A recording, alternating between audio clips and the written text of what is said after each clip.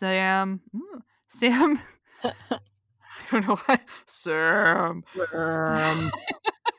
Sam.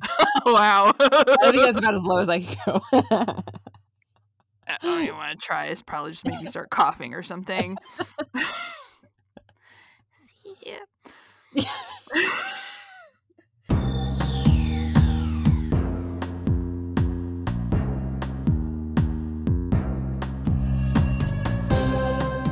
Welcome to Stargazing, a Stargate gazing podcast. I'm your host, Kathy. And I'm your other host, Mary. And every other week, we discuss an episode of Stargate, beginning with Stargate SG-1. Hello. Hello. How are you doing today? I'm doing pretty good. Fabulous. Nothing particular is happening, but I'm in a good mood. Excellent. Which Well, is that's good. good. Yes. Yeah. Absolutely. Good moods are very helpful, especially when you're trying to make an entertaining podcast. Well, I think in general, too. Yeah. Well, I think I was thinking about how miserable I've been for like a long time. One would even say maybe like 4 years. Yes, exactly. Misery. And although there's still a lot of misery happening, I am trying to find a balance between obsessing about the news and ignoring it completely. So today was a mostly ignored day. So that will definitely happen. I find myself not obsessing about the news nearly as much the last few days, just as a natural byproduct, and that's a nice feeling. Yes, and I'm getting resentful when I'm listening to something, and then all of a sudden I get unexpected Trump, and I'm like, no, I don't want to hear this. Get out of my brain! You've had enough. Mute it now. I'm not happy to, but I'm fine reading his words. I just don't want to listen to him. Yeah, I tend to be the same way. I mean, I don't want to hear any new information from him. If they have past information they want to convey in written word, I'm cool with that.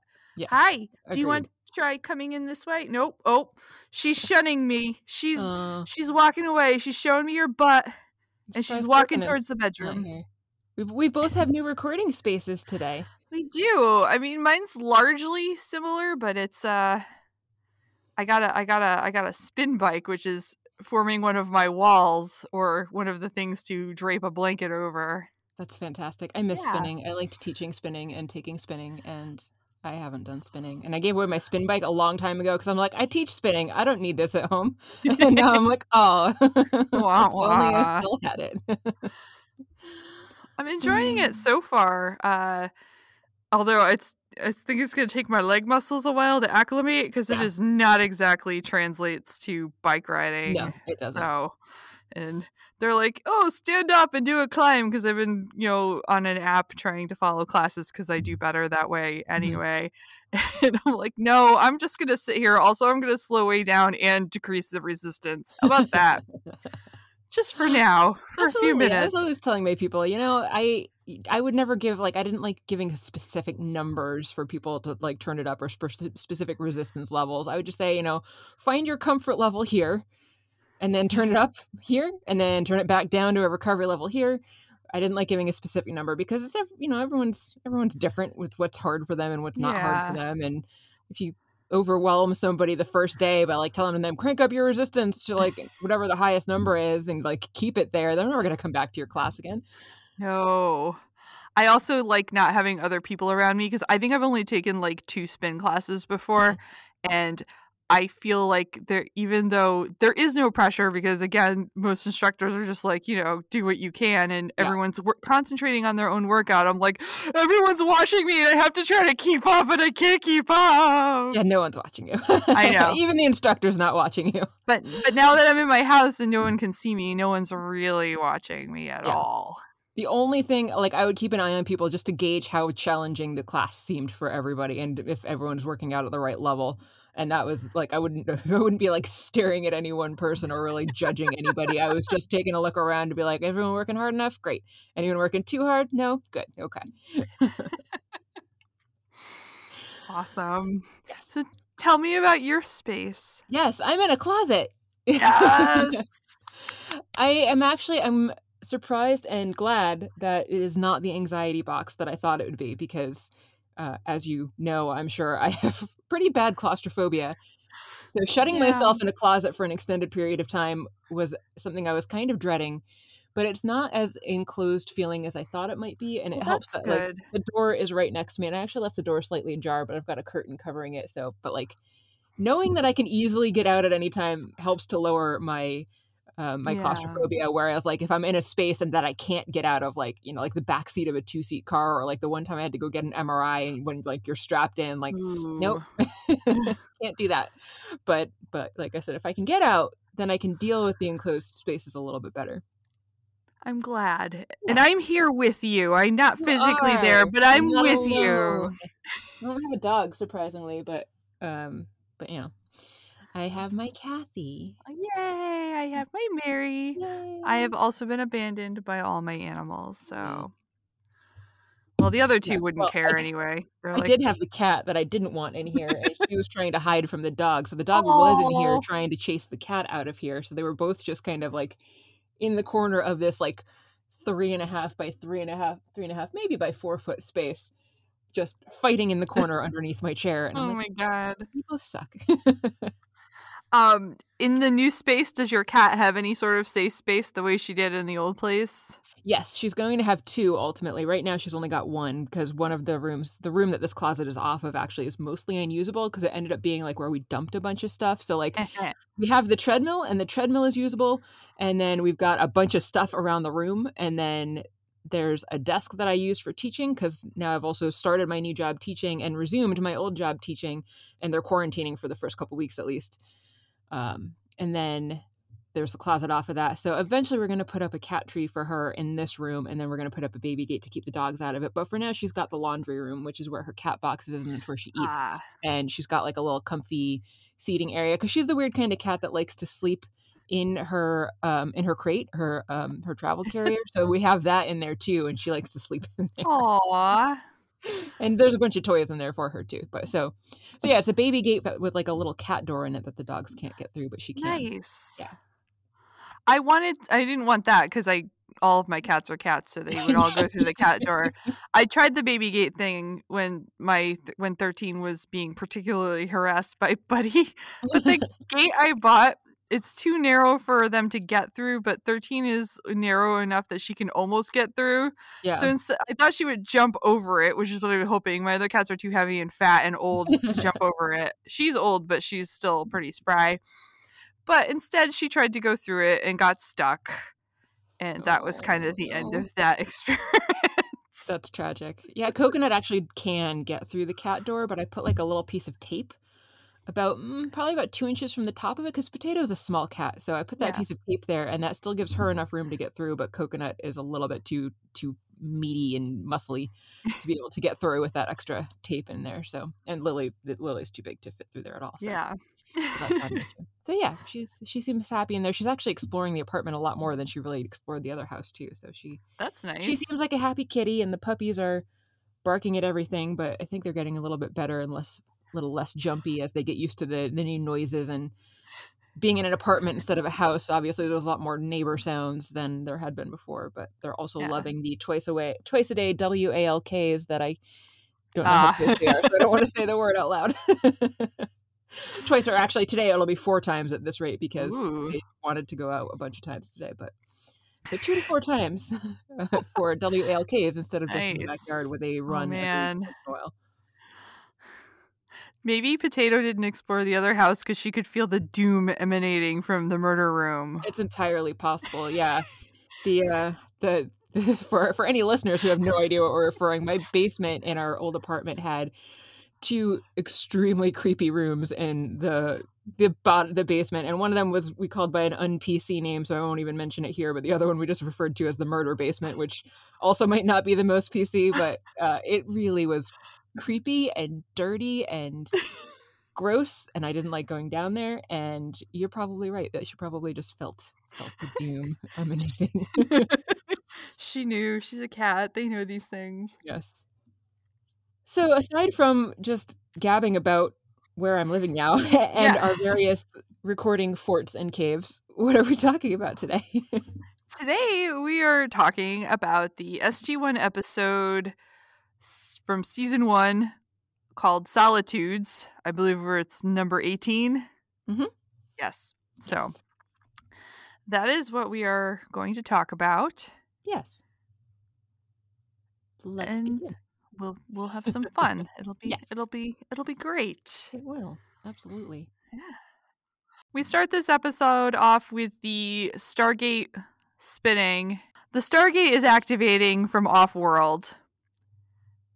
And the man whose name we still don't know, but is named Walter. Yeah, I kept calling him Walter in my notes today because I'm pretty sure you're right about that. I'm although I pretty still couldn't sure. check. He still doesn't have a name in the credits. He was credited as technician. Ah. So Let's just call him Walter. his name is Walter, guys. Spoiler alert. His name is Robert Paulson. They weren't expecting anybody back. They closed the Iris. They've got some folks in there with weapons, and they're waiting to see if there's any ID code, which there is. So it is SG-1, who was not expected back. They just went through.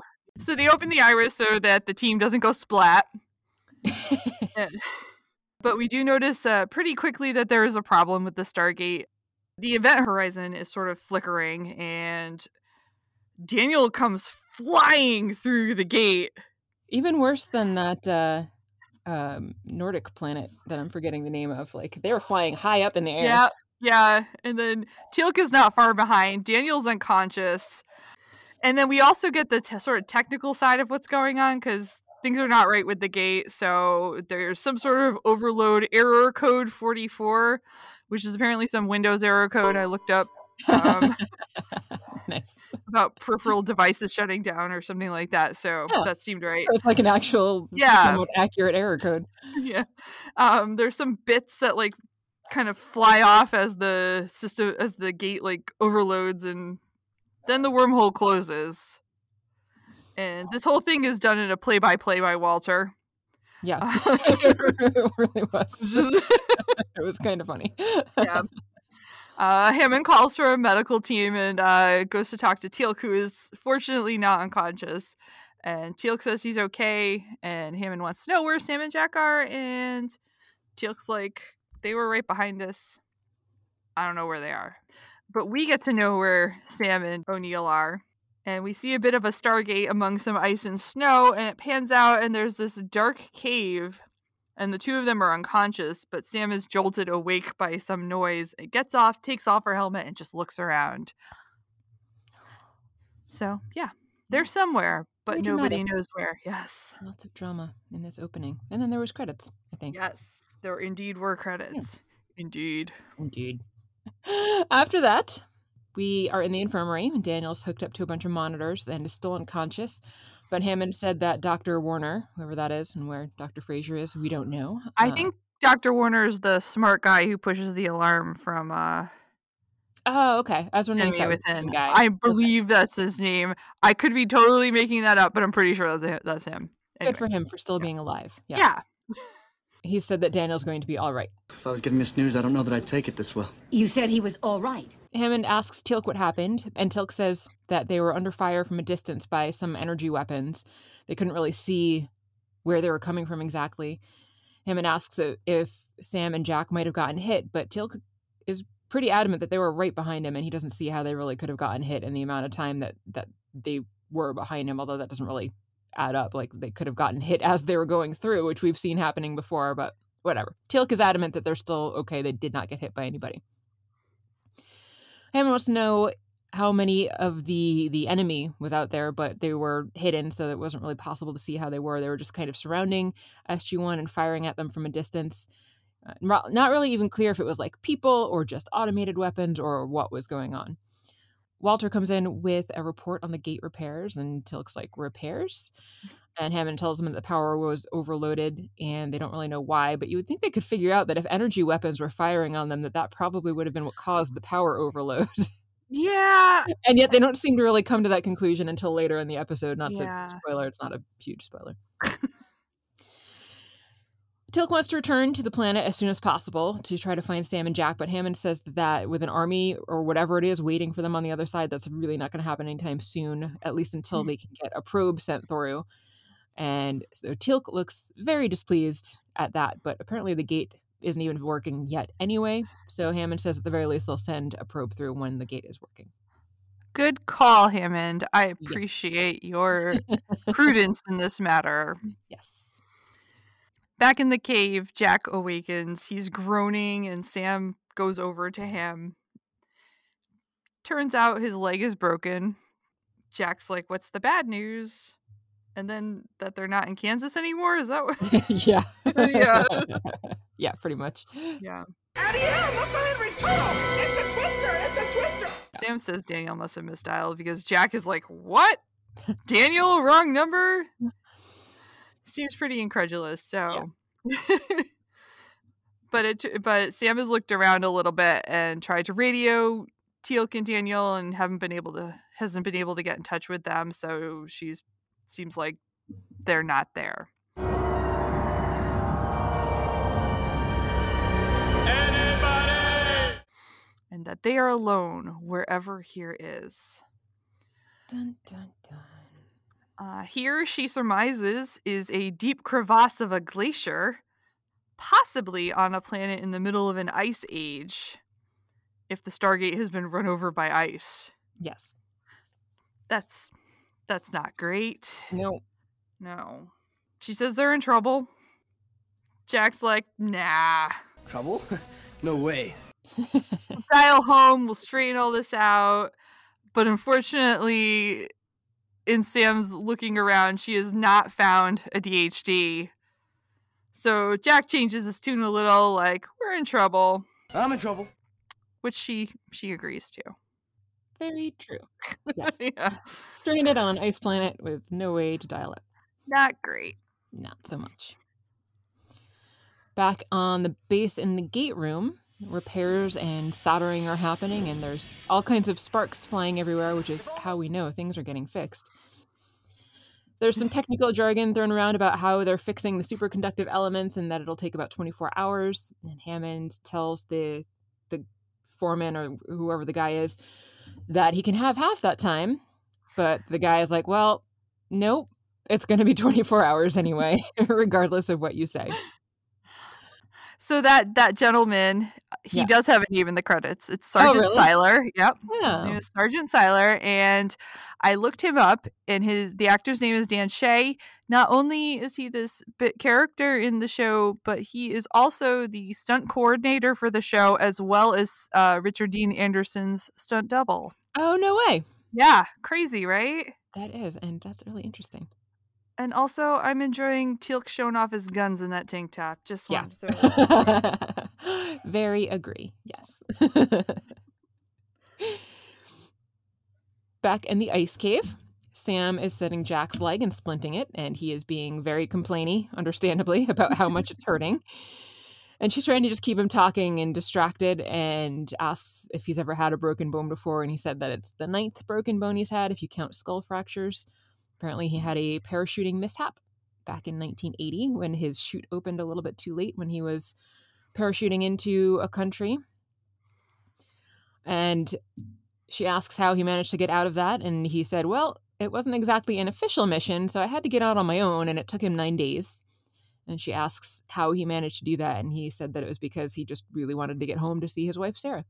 When she's done splinting him, they go over the supplies that they have, and they apparently have enough food for 3 days. They don't have a lot of water, but they have methods to melt some ice for water over the camp stove. They don't have much in the way of batteries, but they at least have thermal blankets to help them stay warm. Sam is seeming extremely pessimistic about their chances of getting out of here. Yeah. And Jack is being surprisingly optimistic, and he says, we're going to get out of here, and that's an order. He says that she has to believe him.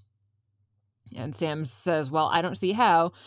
And Jack says, well, I'll be damned if I'm going to die on an ice block 1,000,000 miles from home. And then he asks Sam to help him up, which she says is a really bad idea given his broken leg, but he says he really needs to get up because his butt is cold. It's a good reason to get up off the ice. Yeah. Yeah, she seems really distraught, actually, at various points in this episode. And she gave up way quickly. Yeah, much more so than, like, she's been in some pretty tough situations before. She struggled with this one more than any of those other Yeah. ones for whatever reason. Yeah. Jack was a good balance counter to that, keeping her Yes. grounded a little bit. Yes. Definitely. Back at the SGC, Daniel wakes up in the infirmary with Teal'c standing over him. I thought that was a funny shot because he's like blurry and then Teal'c's face is getting clearer and then he also is like leaning in towards the camera with like a funny look on his face. Yeah. So Teal'c explains that the Stargate malfunctioned as they came through at a great velocity and that Sam and Jack did not come through with them. Daniel, like Teal'c, says, I know they were right behind us. Teal'c does tell him they are planning to send a probe through in a few hours to try to figure out what happened. We're back in the cave again. We're just gonna imagine that. I know. There's a lot of flipping back and forth between our two locations in this. Jack thinks Sam might be able to climb out of the cave, but Sam happened to find the DHD, so they can focus on that instead. Convenient. Yeah. She thinks it might be intact in this block of ice. That's inconvenient. Yeah. It isn't a solid block of ice. Yeah, it's a big block of ice. She's sitting on top of it, and Jack tries to climb on top of it too, but his injuries sort of prevent that happening completely. They think they might be able to dig it out, and if not, they can at least use their chopped ice as melted drinking water. That would be my nightmare, by the way, having to drink such cold water. I mean, I know there are bigger situations, but I just really hate cold water so much. This whole thing, he's got like all kinds of injuries and they're stuck with no way to get home, and the biggest worry that you have is that the drinking water would be too cold. It'd be so cold. Yes. I was- Melted ice would probably be somewhat cold. I was wondering too if they don't have a way to heat the ice to melt it, can they just lick the ice and get sufficient moisture that way? I wouldn't think that would be enough, and then eventually you would run the risk of having like frostbite damage to your tongue probably well before True. you would actually get enough moisture or fluid into your body Okay. to be particularly beneficial. I guess it would probably kind of depend on exactly how cold it was in there. Like if it was almost melting temperature, then maybe not. But also when you have a risk of being hypothermic, you really don't want to put any body part on the ice There. to avoid any kind of tissue damage or hypothermia. Your tongue could get stuck too. Your tongue could get stuck. If it's cold enough, your tongue actually literally would get stuck to it. Yeah. So They're then you'd really be screwed. Cut your tongue out in order to free yourself if you didn't Yes. have any, like, I don't know, warm water to dump on it. And Yes. like, Which I would assume you're not licking the ice. If you're licking the ice, you don't have any warm water to dump on it. probably not. You never know though. Some people like that sort of thing. I don't know. Getting their tongues stuck to surfaces, cold surfaces. Just gotta see what happens. Just can't help themselves. Just gotta lick this thing and find out where it goes.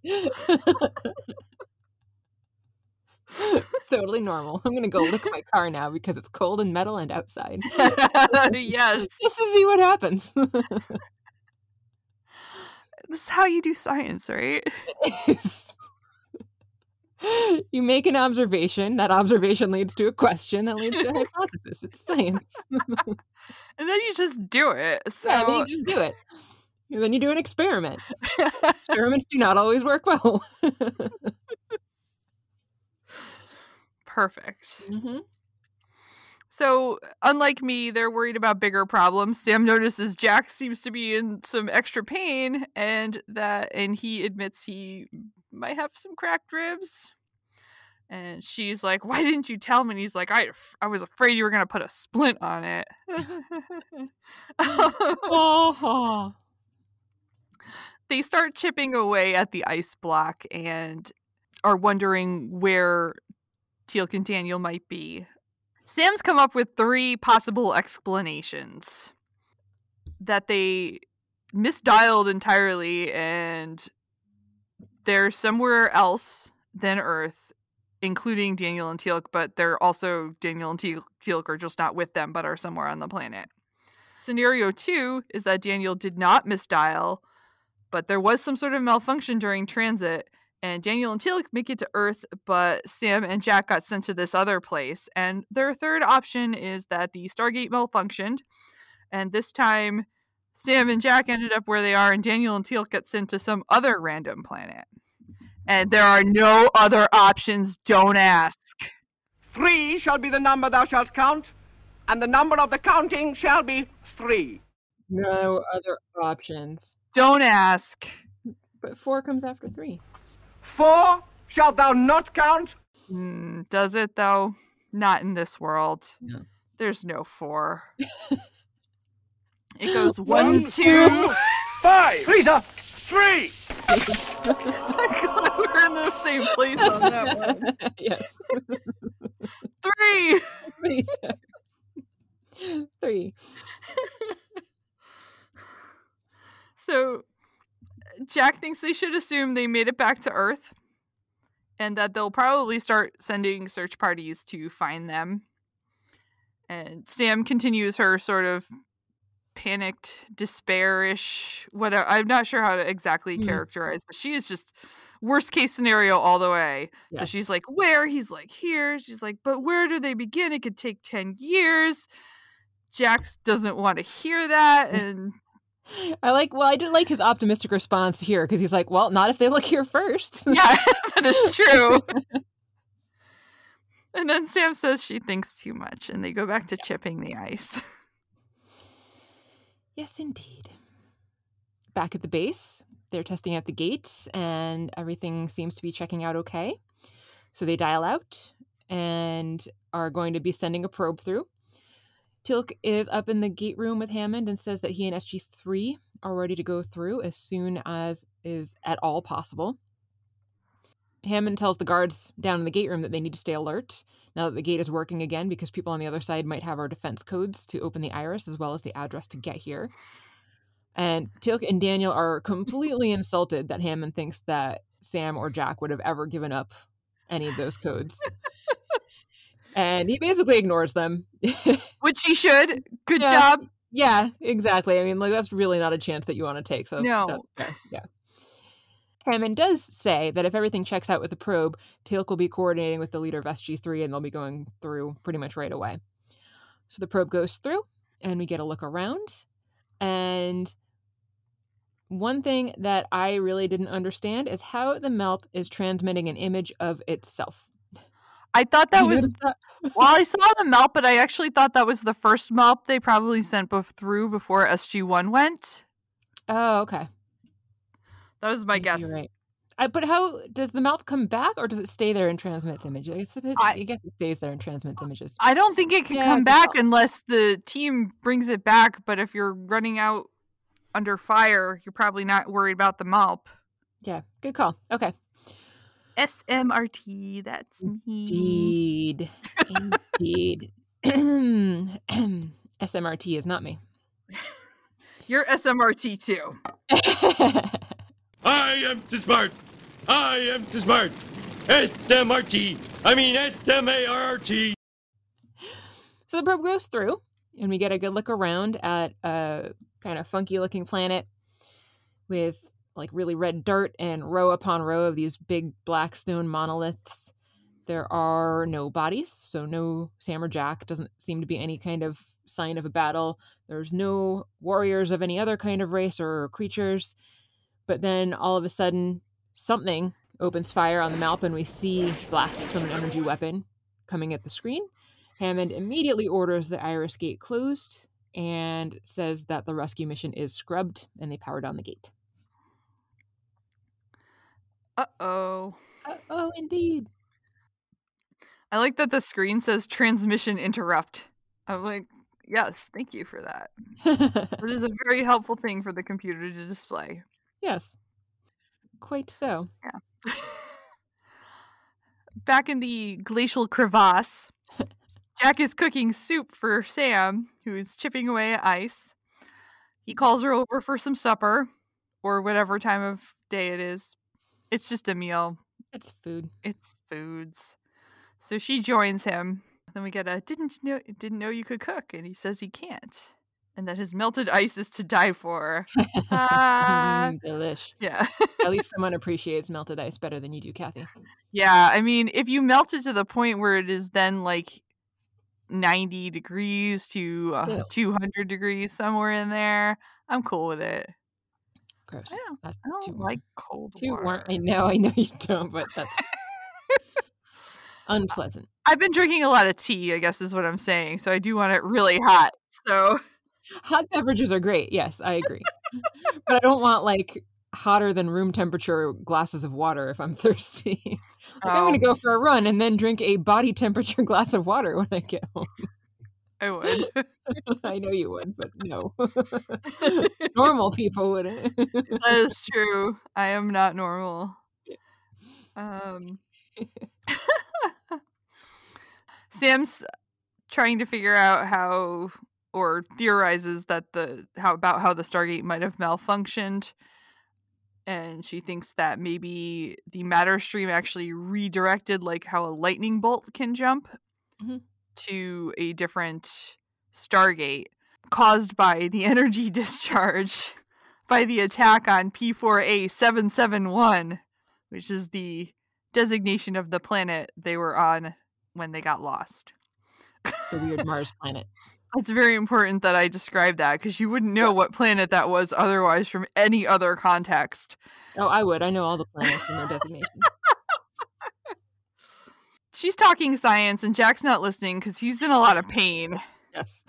And it was science so boring that even I didn't really pay attention. Yeah, no, Anyway, the gist is that she thinks that they are on a planet near Earth, between Earth and the planet that they were on. Yeah. And she's hoping that the teams at the SGC will reach the same conclusion and narrow down their search. Woo! Yes, hopefully. Yeah. And in the next scene, we find out that is pretty much what happened. So on the base, Daniel and Teal'c are trying to figure out where Jack and Sam might be and what happened. And Daniel is trying to argue that they probably just ended up on some other planet rather than dematerializing in the matter stream, as Teal'c says they may have done. And Daniel doesn't really want to consider that was a possibility, so he says that they really need to discuss the fact that there are millions of possible gate combinations and basically start working on narrowing that down. So I have a thought about this. It's not a thought. It's... Do you think Daniel and Teal'c are just hanging out together doing this while there's a whole other room of actual astrophysicists, scientists who know things about the Stargate working on this problem? Or do you think they don't have any other astrophysicists besides Sam on hand to solve these problems, and so they have to leave it up to the anthropologist and the Jaffa? That's a valid question that I actually hadn't even really thought about, and you'd think I would have, but we do get the impression that they are the only two working on this problem of all of these scientists and various other military personnel that staff this base. So you would think that there would be other people working on it, but if there are, we don't see them ever. Yeah. So valid question, or a valid point. Anyway, sorry, go on. That's fine. Back in the ice cave, there's dig happening, and OMG, it's a serpent guard dead in the ice. Guess he didn't make it. And then we're back in the gate room again. Whoop, whoop, whoop, whoop, whoop. It's not actually the gate room. Where is this? Was it in the conference room? I think the conference room is on one side of that mirror, and the control room is on the other, and I don't know which side they were on that window. Meh. It's back on the base there in front of the big glass map that they have on the wall that shows where all the various planets are that they visit on occasion or try to go to on occasion. And Daniel's pointing at the map showing the planet that they had been on and Earth, and there's a big red line going between the two. And he says that the gate closed too early, and Hammond mentioned that energy surge again. And so Daniel asks Sergeant Seiler, is that what you said his name was? Yes. Who is also there, what that would have done to the wormhole itself. And he says he doesn't actually really know. And Daniel asks, well, would it have just disappeared completely? But Seiler doesn't really think that that would be the case. He says that it probably would have discharged elsewhere, kind of like how lightning jumps from one point of contact to another instantaneously, with the energy flowing in one direction, kind of like positive to negative electricity flow. And so Daniel's like, well, what if it redirected to one of the other planets surrounding the trajectory of the original wormhole? And again, that's basically what Sam was just saying before. And Hammond's like, well, they would have dialed home if that were the case. And Daniel's like, I don't even remember hitting the ramp when I got back. So if they're injured too, then no, they might not have been able to dial in. Good point, Daniel. Yes. Not to mention the actual problem, which is they couldn't find the DHD and then can't get it working. Yes. Always a problem, which would also be a problem if, in fact, there were no DHD and they were on a planet that they found them and then couldn't get them home because there's no DHD. Right. That would also suck. Yeah. I wonder if they could send through enough supplies for Sam to build some sort of DHD. I would think that they could. I mean, they really only need a power source and then they can dial it by hand. Oh, yeah, that's true. That is true. Yeah. So they'd figure it out. But anyway, that's an alternate universe version of this episode. Yes, that is not what actually happens. That does not happen. Spoiler alert, that's not what happens. Back in the cave, they've gotten the top of the DHD uncovered. Sam notes there's a symbol she's never seen before, so thinks that's probably the point of origin. Jack is coughing blood and would prefer to leave now rather than never.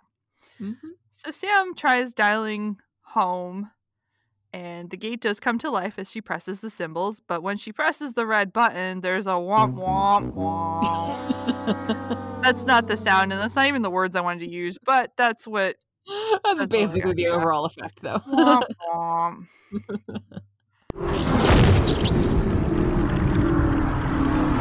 Damn it! Damn! She's pretty frustrated. Jack's like, did you dial the right place? She says she did. And that there must be some problem that she can fix if she can dig further down into the DHD. Jack, though, puts a stop to this for a while because they've been awake for a really long time and it might be time for some rest. Sam is very worried about him, but Jack continues to be very optimistic. They're going to get out of here. It's just going to take a little longer. Seriously, we're going to be fine. So she seems a little bit teary, but she does nod and say, yes, sir. Yeah, she's having a tough time. She is. She is. Understandably. Yeah. In the gate room, Daniel is marking off the planets on the map, presumably that they've already checked out to look for Jack and Sam. And Hammond comes in. Daniel tells Hammond that all the reports that they've gotten back from the various probes so far is that there's no breathable atmosphere on any of the planets that they've looked at. And Hammond tells Daniel that he has formally reported Sam and Jack as missing in action, and Daniel is pissed and asks why, and Hammond's like, well, that doesn't mean we stopped looking for them. What does it mean then? I don't know. I didn't look it up. Yeah, I don't know either, and I didn't look it up either. Well, world, if anyone wants to enlighten us, you can reach us at stargatezing@gmail.com. Truth. You could tweet us, and too. Politely let us know. Yes. So Hammond leaves and Daniel turns back to his map and says to himself, missing. I'm missing something. Missing something. In the ice cave, Jack and Sam are snuggling. Aww. But he has a coughing fit that wakes her up. And then he wakes up and is a little confused as to why they are cuddled up like that. But she says that he passed out and she was trying to conserve their body heat by staying that close together. And I was wondering this too. And then Jack points out the fact that maybe don't lay on the broken ribs of your injured patient. And so she apologizes and distances herself a little bit from him. Oops. Like, why is she doing that? And then he asked. So she promises that she'll fix the DHD after they've had a little bit of sleep. And then Sam says, Colonel. And Jack says, it's my sidearm, I swear. And then they giggle. And then Jack is upset because laughing hurts. And Sam says that if they don't make it, she won't have any regrets. And Jack says, well, I regret dying. Fair enough. Yeah. Yep. Then we get a shot of the folks at the SGC who are thinking hard about what's going on. Think. Daniel's pacing with coffee, staring at the gate through a window. And then we pan upward to the floor above where Hammond is pacing in the conference room. I thought that was a kind of cool Yeah, scene. I like that. And then we see the team is in the gate room. Walter's there in this control room watching. So anyway, they're very concerned. It's a good scene full of people being concerned and still trying to figure out what's going on. A bunch of people staring off in the distance and being concerned. Yes. That's the whole scene. Yeah, that could have been way more concise. That's fine. We took about, I don't know, a minute or two to describe a 10-second scene. Yeah. It's fine. But it was good. I liked it. It was a good scene. I did as well. Back in the crevasse, Sam is frustrated, very frustrated with the gate. It won't work. She's yelling at it. Why won't you work? Always very helpful. Yeah. Jack calls her over and says he's usually the first one up. So Sam says he's bleeding internally and that his leg may be frostbitten. And that sucks. Yeah. So she can't really tell, but... And then I wrote something like trying to warm up with cooking sterno, but I'm not sure what we were warming up there. She mentioned that they couldn't really use cooking sterno to try to prevent frostbite for their hands or feet. Oh. They didn't have enough of it. Okay. That's fair. Yeah. Also, would you set yourself on fire that way, maybe? Oh, 4! I mean 5! I mean fire! I mean, if you put it on you while it's burning, yeah, but like if you held your hand over it like a normal fire, no. Well, if you're trying to deal with this frostbitten leg. If you're putting your leg right in it, then yes, you will burn it. Good point. Don't do that, kids. That is not how you treat frostbite, by putting your body part into a fire.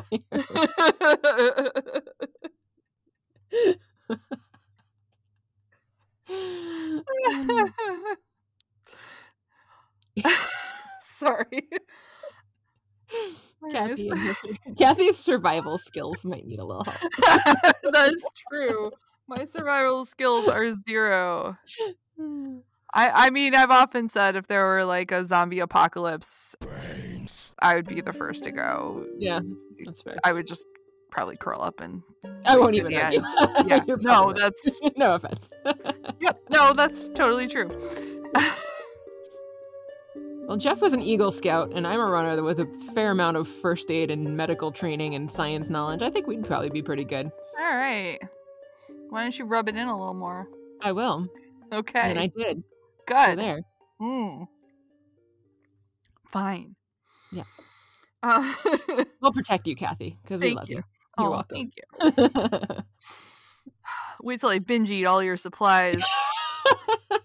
Oh no. Then you'll know how terrible I am. It's all right. I probably would be right there with you doing the same thing, so it's fine. Yeah. Especially if there's any chocolate in there. Nom. So they have a little chat about how Jack shouldn't stand up, and that's her doctor's orders, and that she wants him to drink as much of, I don't know if that was more soup or water or what, as he can, because once their little sterno dies, they will have no more water, because apparently licking the ice is not a feasible option. No, I have learned. At least I taught you something. She's still full of all the regret and despair. She's like, I should have gotten you out. And Jack's like, but you will. Oh. She's been working on this apparently for 12 hours and doesn't know why it won't work. Yeah, that's crazy. And then she says, paralleling Daniel, must be missing something. But Jack says it is time for plan B, which is she leaves and takes her chances outside. Sam's not ready to abandon him. So she says that if I can't get this gate to work, then we'll both go. Jack's like, LOL. Right, I'll race you. So she's got to make it work. Otherwise, she's going to have to abandon Colonel O'Neill. And she doesn't want to do that. No, that would suck. Yeah. In the gate room, Teal'c and one of the other SG teams come through. Teal'c is carrying an injured and unconscious man who is not in very good shape. Teal'c tells Hammond that they were exploring a cave and the guy apparently slipped and fell. There was no sign of Sam and Jack there, but Teal'c says he is ready to go again right now, immediately. But Hammond says no, the search is off. Apparently they've checked all of the planets that fit into Daniel's theory, so Daniel is really pissed, as is Teal'c. Yeah. Back in the ice cave, Sam is continuing to work on getting the DHD to work and basically decides that maybe if she interrupts the power by shutting it off and on again, first rule of troubleshooting for any kind of computer type device. Cue IT crowd. Hello, IT. Have you tried turning it off and on again? Have you tried sticking it up your arse? Yes, exactly. So she reboots the DHD and dials out. It seems to be working.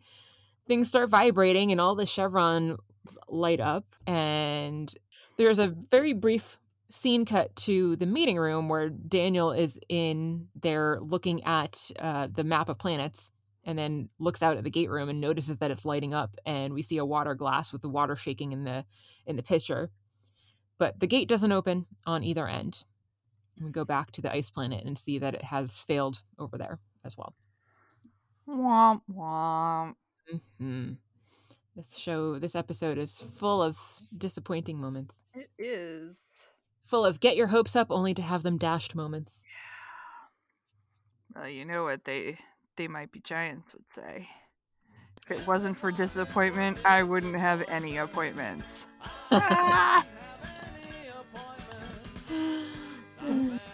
I'm sure they didn't originate that, but I enjoy it. So in the conference room, Daniel is contemplating the water as Teal'c comes in. Daniel asks if he saw what Daniel saw, and Teal'c asks Daniel why he's there. And I guess it's because it's not daytime. Well, they later mentioned that it's 4 a.m. Okay. when this event occurred. I missed. Yeah. So Daniel couldn't sleep, and he again says he's missing something, and he has a flash, not like a physical flash, but a flash of inspiration. And as he realizes they ruled out a world they shouldn't have. Oh my god! Oh my god! What is that? I know. In the cave, Jack says to Sam that it didn't work. And she says she's sorry, and Jack reassures her it's not her fault, and she is still frustrated. I don't understand why this doesn't work. And Jack says it is Plan B go time. She protests, but he says, Sam, I'm dying, and to follow his orders. Please. Yeah. I thought it was a kind of nice scene because he basically makes it sound like the one last thing that will make him feel better as he's dying is to know that she's okay. So just follow my order, please. Yeah. So she acquiesces and gets up and heads towards the light and starts to climb up. Back on the base, Daniel is talking to Hammond and asking him how many cultures they've run into that seem to have originated both before and after the gate was buried, such as the medieval type cultures and other cultures that happened way more recently than the 10,000 years ago that the gate was supposedly buried. Thank you. Yes. Thank you, Daniel. Finally addressed that. Yes. And Hammond says several. And so Daniel says, right, and we've only scratched the surface of all the planets that are actually out there. So Hammond asks Teal'c if the Glowold would put a second gate on a planet for any reason, and Teal'c says that they might if the first one was lost. And then Daniel also reminds Hammond that the Glowold weren't even really the ones to place most of the original gates anyway. Somebody else had done it before them. And so Hammond's like, well, all right, well, where is it then? Ooh. Sam's climbing out of the cave. She radios down to Jack that she can't see the surface yet. And Jack radios back. Sam, it was an honor serving with you. She says, yes, sir. At the base, Daniel says that the gate must be in a remote area or buried, or else the Goa'uld would be using it to come attack Earth, since they have been making it pretty clear that they want to destroy the humans now. Yeah. The Terrans. The, whatever they call us. Oh my god. Tauri. Yeah, the Tauri, yeah. The Tauri. Terrans, the Mirror Universe evil Yes, they're Star Trek people. Yes. I was like, wait, that's not right. To the Empire! Yeah. So Teal'c says, let's hope it's not still buried, because then if Sam and Jack had been sent to it, they would be splatted by now. Hammond says that they're trying to track down Jack and Sam's radio signal, but, that's a pretty daunting task. So Daniel mentions how much the gate used to shake back in the early days of the program. And Hammond says that, yeah, it used to shake a lot, but they installed some dampeners to reduce that effect. And Daniel's like, well, what if that other gate doesn't have any dampeners? Would the gate's shaking be strong enough to be read by a seismometer? And Hammond's like, oh yeah, it actually would be. So they decide to check out seismic activity around the time that Teal'c and Daniel came back through the gate. And this is when Daniel also mentions the 4 a.m. time Yeah. when the gate vibrated and flashed but didn't actually open. Which I was wondering why he didn't tell Hammond about that before. So I thought that was a little weird. I don't know. Daniel. Daniel also asks Teal'c what happens when you try to dial your own phone number. And he's like, oh, right, you're the wrong person to ask that one. So Hammond says that you would get a busy signal. And Daniel's like, yeah, that's basically what I think happened here. What else would cause that kind of vibration unless they were trying to dial home and basically were getting a busy signal that couldn't actually get the gate to close, because the goal coordinates would be the exact same for any gate that's on this planet. Does dialing your own number on your cell phone also generate a busy signal? No, I've actually tried it before. It goes to your voicemail typically. Yes, it does go to your voicemail. I just tried that too. Okay. So for anyone out there who has never owned a landline, which is probably more and more people. Almost everyone now. Yeah, and if you've never experienced a landline, they don't work the same as your cell phone. No. So when you try to call yourself on your landline, at least back in the 90s, again, I don't know about today. It would just generate a busy signal. Yeah. It would sound like that, kind of. I don't know why we called our own numbers to find this out, but sometimes we did. Yeah. I think everyone as a kid of that age tried it at least a couple times. I know I did. And there was a time even when you were on a call and someone else called you and they would not be able to get through to you. You couldn't choose to answer that call. They would just get a busy signal. Yeah.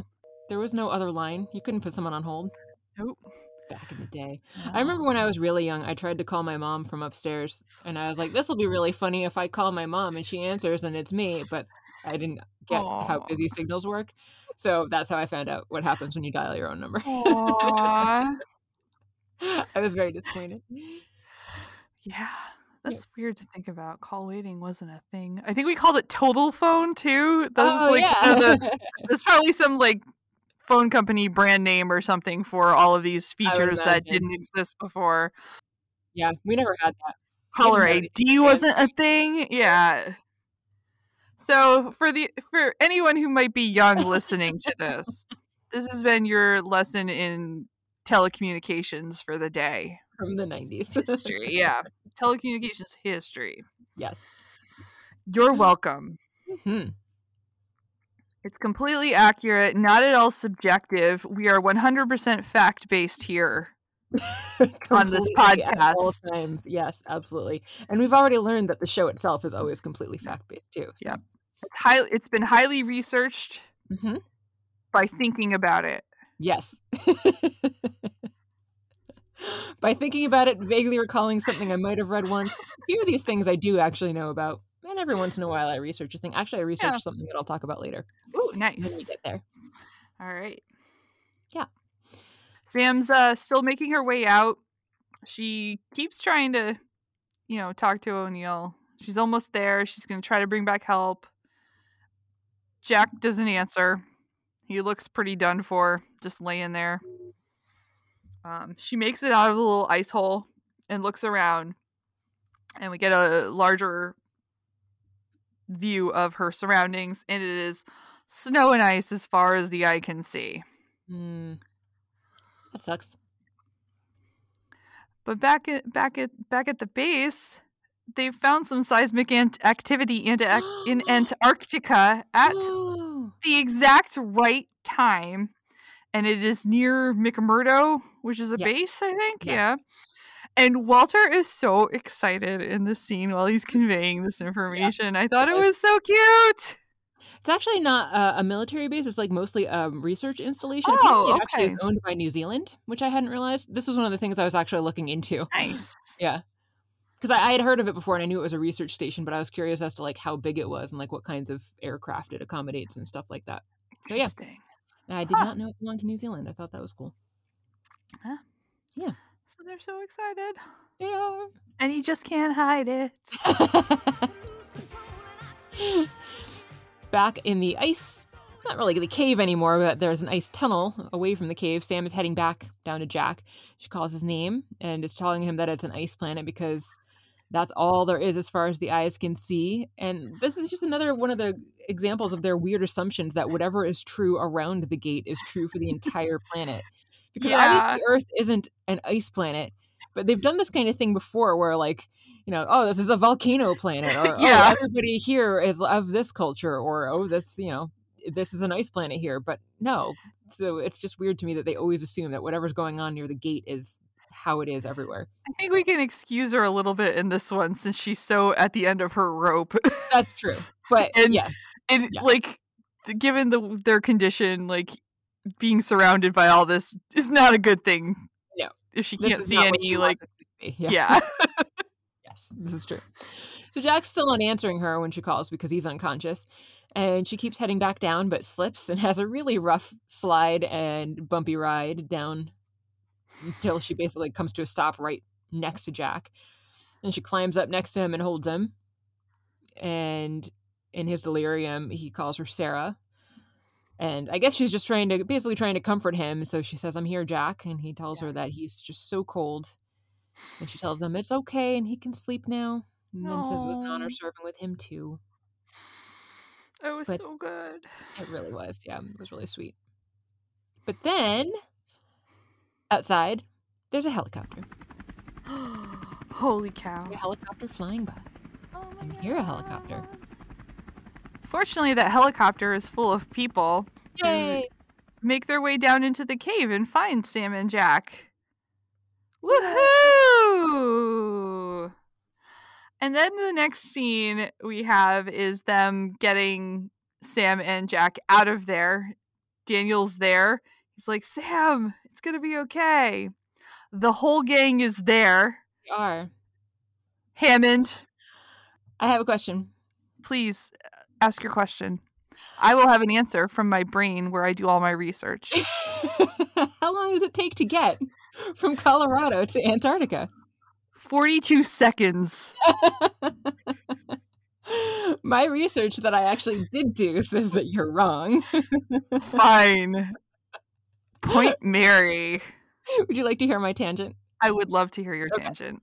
So they had said that this place was like 50 miles from McMurdo. And so the reason I was actually looking at McMurdo was to see if they had a helipad, which they do. So if they're about 50 miles away, the helicopter would probably be able to get to where Sam and Jack are in like 15 minutes. And then, you know, it might take a little while to get down to them, but I wouldn't imagine it should take too long because we know that there's that chute there. Yeah. Although they show them rappelling down. So I don't know how they actually got in, but they didn't want to take the slide. They didn't want to take the slide. It's a bumpy road. To travel from Colorado to Antarctica, like just as the crow flies, straight shot, not accounting for like any wind shear or weather or anything, 8,812 miles. Ooh. All right. Commercial aircraft fly around 500 miles per hour. So the internet tells me that would be around 17.7 hours, not accounting for any stops. So you wouldn't think that they would probably be taking commercial aircraft to get from the Colorado Spring areas. Right.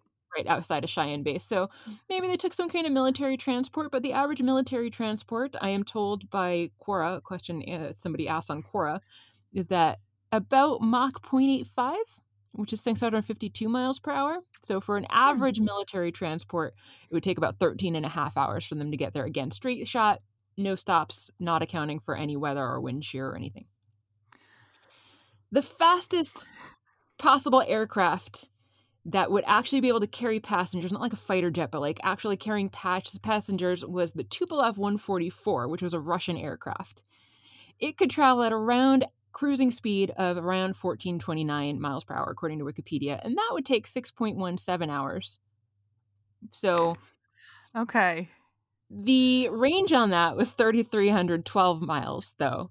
So it would need to stop and refuel twice. Oh boy. Okay. And it would take about, I don't know how long it would take to refuel, actually. I couldn't find that. But the Concorde, which I think is fairly similar, probably as far as refueling time, would take 20 minutes each of those times. So that would be about 7 hours of flying time only, not accounting for like any taxiing or accounting for any takeoff time or landing or switching from the airplane to the helicopter that they would then also need to take to get out to the base. So, like, best case scenario, it would take them like maybe like 9 or 10 hours. Like I said, absolute best case scenario, they're on this Tupolev 144D, which actually NASA did procure one of them, even though it was a Russian thing, and they completely refitted it. So they would have to borrow it from NASA, and then hopefully it was already in Colorado Springs. Otherwise, they'd have to get it there. So long story short, Jack's already dead by the time that Teal'c and Daniel and Hammond all get there. So why would they keep them hanging out in that cave until they got there? It does seem a little weird. I have to say. It's a little surprising that they were still in the cave and they were there. Exactly. That is the issue that I'm having. Yeah. Like, even if they had met them in an infirmary somewhere on McMurdo, Yeah. But nope, they met him in the cave. They met him in the cave. Maybe they're just really bad at putting people on backboards. And it took them Maybe. like 6 hours just to do that part. Maybe. I've put people on a backboard. It's not that hard. Oh, It doesn't man. take that long. Okay. Anyway. Yeah. Yep. You may continue with the scene now. That's my tangent. Sam, it's good. I appreciate that you did that. Thank you. Sam lets them know that Colonel O'Neill is bleeding internally, and Hammond says he knows and that he's gonna be all right. Yes, he's lost his left hand, so he's going to be all right. You son of a bitch! Which I feel like is maybe a little premature. I mean, I don't think he dies because this series goes on for a long time, but he had some serious injuries and was in that cold cave for a long, long time. Yeah, he's pretty far gone, so it's Yeah. a pretty big leap for Hammond to say he's going to be fine. Yeah. But we'll take his word for it. Yeah, we'll take your word for it. I mean, he survives, so spoiler alert. Spoiler alert, he's in the next episode, which, I mean, when we get to describing the next episode, it's going to be pretty obvious that that he could die anyway, so. So Sam says to Hammond, General, you came through the Stargate for us. And he's like, not exactly, Captain.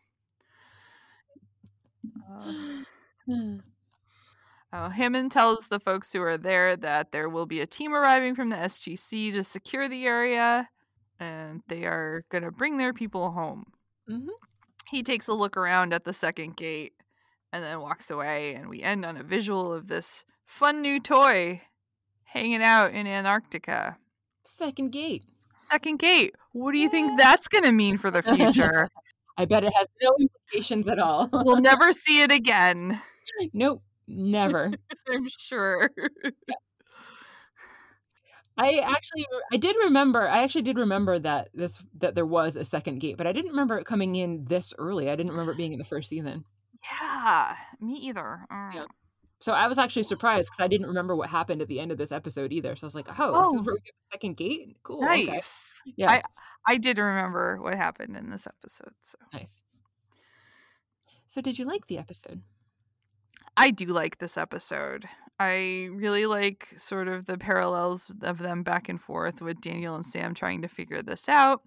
I appreciate the interactions between O'Neill and Sam and his doing a good job of keeping her calm, and I was surprised she was so like ready to give up on everything so quickly, and like there's no other scenario, and like sort of doom and gloom, but it worked well with the balance of him being all calm, like I'm the boss and I say we're gonna be fine, and it was good. Also, I don't know how you feel about this sort of thing, but sometimes I ship things. And I do some Sam and Jack shipping, and I feel like this episode was kind of good because they do a little snuggling, and so I was like, oh, they're snuggling together. Maybe they have a future. Oh, Cuddling's great. Yeah. So it's not a like or dislike thing, but another thing I really liked it is that there's a little bit of I feel like it's almost not a callback to Cold Lazarus, but we get a continuation, I guess, of Jack's inner feelings, emotions about his wife. Yeah. Or his ex-wife. He still clearly has feelings for her. Otherwise, he wouldn't be like hallucinating her there at the end. And also from his comment earlier that like the reason that he came back from when he was stuck behind enemy lines is because he wanted to see her again. Yeah, so it's just nice to have that, I think, character continuity, I guess is where I'm going with that. Yeah. So I liked it a lot too, because he's usually such a cynic, and like, you know, he has a good sense of humor and but he's not normally like the most positive person. He's usually really cynical. And then Sam, on the other hand, is usually the more positive, optimistic person. So it was really interesting to me to see this kind of role reversal here. And I thought it gave them both a little bit more depth to their characters, seeing them in a different light than we normally see them. And it was also really nice to see how much they really cared for each other, because Sam just wanted so badly to be able to save Jack's life, and Jack just wanted so badly for her to survive no matter what happened to him. They need to get together and have some babies. Yeah, that's totally the conclusion that can be drawn from that. Yeah, absolutely. Especially when we were just talking about the feelings he still has for his wife. Yes. I mean, I guess that doesn't preclude them getting together and having babies. But they don't need to do that right now. I'm just saying. Next immediate step, no. They don't need to leave the cave and just start having sex. Like, that's not what I'm saying. I also really appreciated the foreshadowing, which I didn't even notice the first time through, because like I said, I didn't really remember this episode all that well, because I couldn't remember when the second gate came in or how. But as we were going back through it, I was like, oh yeah, that was totally some foreshadowing when Jack asks, well, what's option number 4? And Sam's like, well, there isn't one. He's like, but 4 comes after 3. So there was another option that Sam hadn't come up with, that she just hadn't come up with it. Yeah. Yeah, it was good. Yeah. So before we talk about what's next, should we talk about the funny outtake that we found from this? We should talk about that. That was awesome. Yeah. There's you found it? Yeah. You can find it on the YouTubes. I believe it was a DVD, whatever. Some DVD set had this as one of their bonus or deleted scenes or something.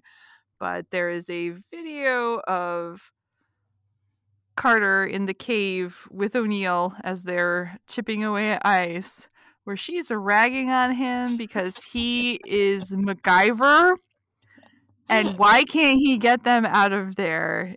And she just goes on. She commits to it. It's amazing. We shouldn't give too many spoilers in case people want to watch it, because it's really funny. So we highly recommend, and we'll probably put a link up on like social media or something so people can find it when we post this episode.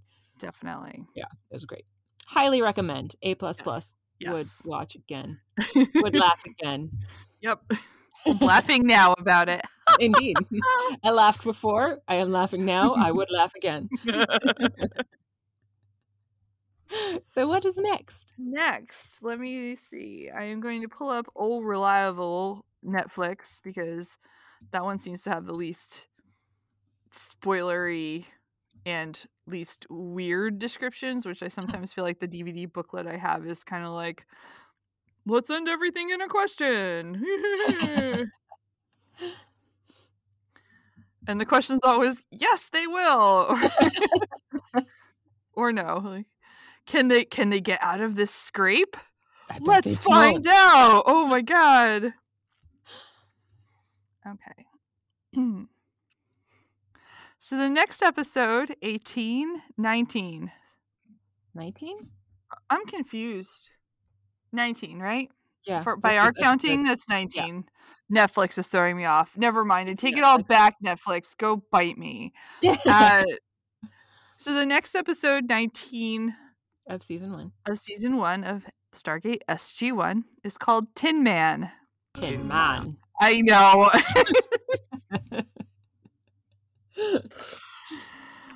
There's an episode of Star Trek also called Tin Man.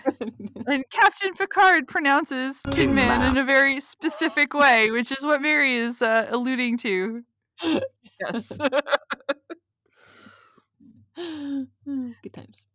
We'll have to see if anyone in this episode says it in that manner as well. I actually just rewatched that episode because we're rewatching all of Star Trek. Nice. Yet again for like the millionth time. Well, in this Tin Man version, Netflix says a strange man implants the consciousness of the SG-1 team in robots. Oh. That's kind of, yeah. Do you remember this one? I do actually remember this one. I think so. Yeah. So that's what we're watching. All right, well, that's it for us today. As always, you can find us on pretty much any podcatcher of choice. If you haven't already subscribed to us, please hit subscribe so that you can get our episodes automatically as soon as they're released every other Monday. We're on YouTube as well. Reviews and likes on those platforms are greatly appreciated, as is word of mouth, because that's a great way to help our podcast get out there to other people. So if you like what we're doing here, please tell your friends about the show. If you want to get in touch with us, you can email us at stargatesing@gmail.com. And you can also find us on Twitter. We are at stargatesing. We have a Facebook page and a Facebook group that you can like and or join. And if you're feeling generous, you can find us on Patreon. We're at patreon.com/stargatesing. And any donations help to cover our production costs, as well as possibly doing some new extra cool stuff in the future. And of course, you can also find us on our website, which is stargatesing.space. I am Mary. I'm Kathy. And you've been listening to Stargatesing, the end. The end!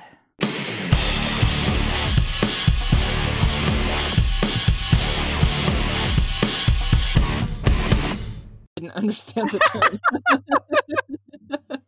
It's not a term everyone I'm an knows. idiot.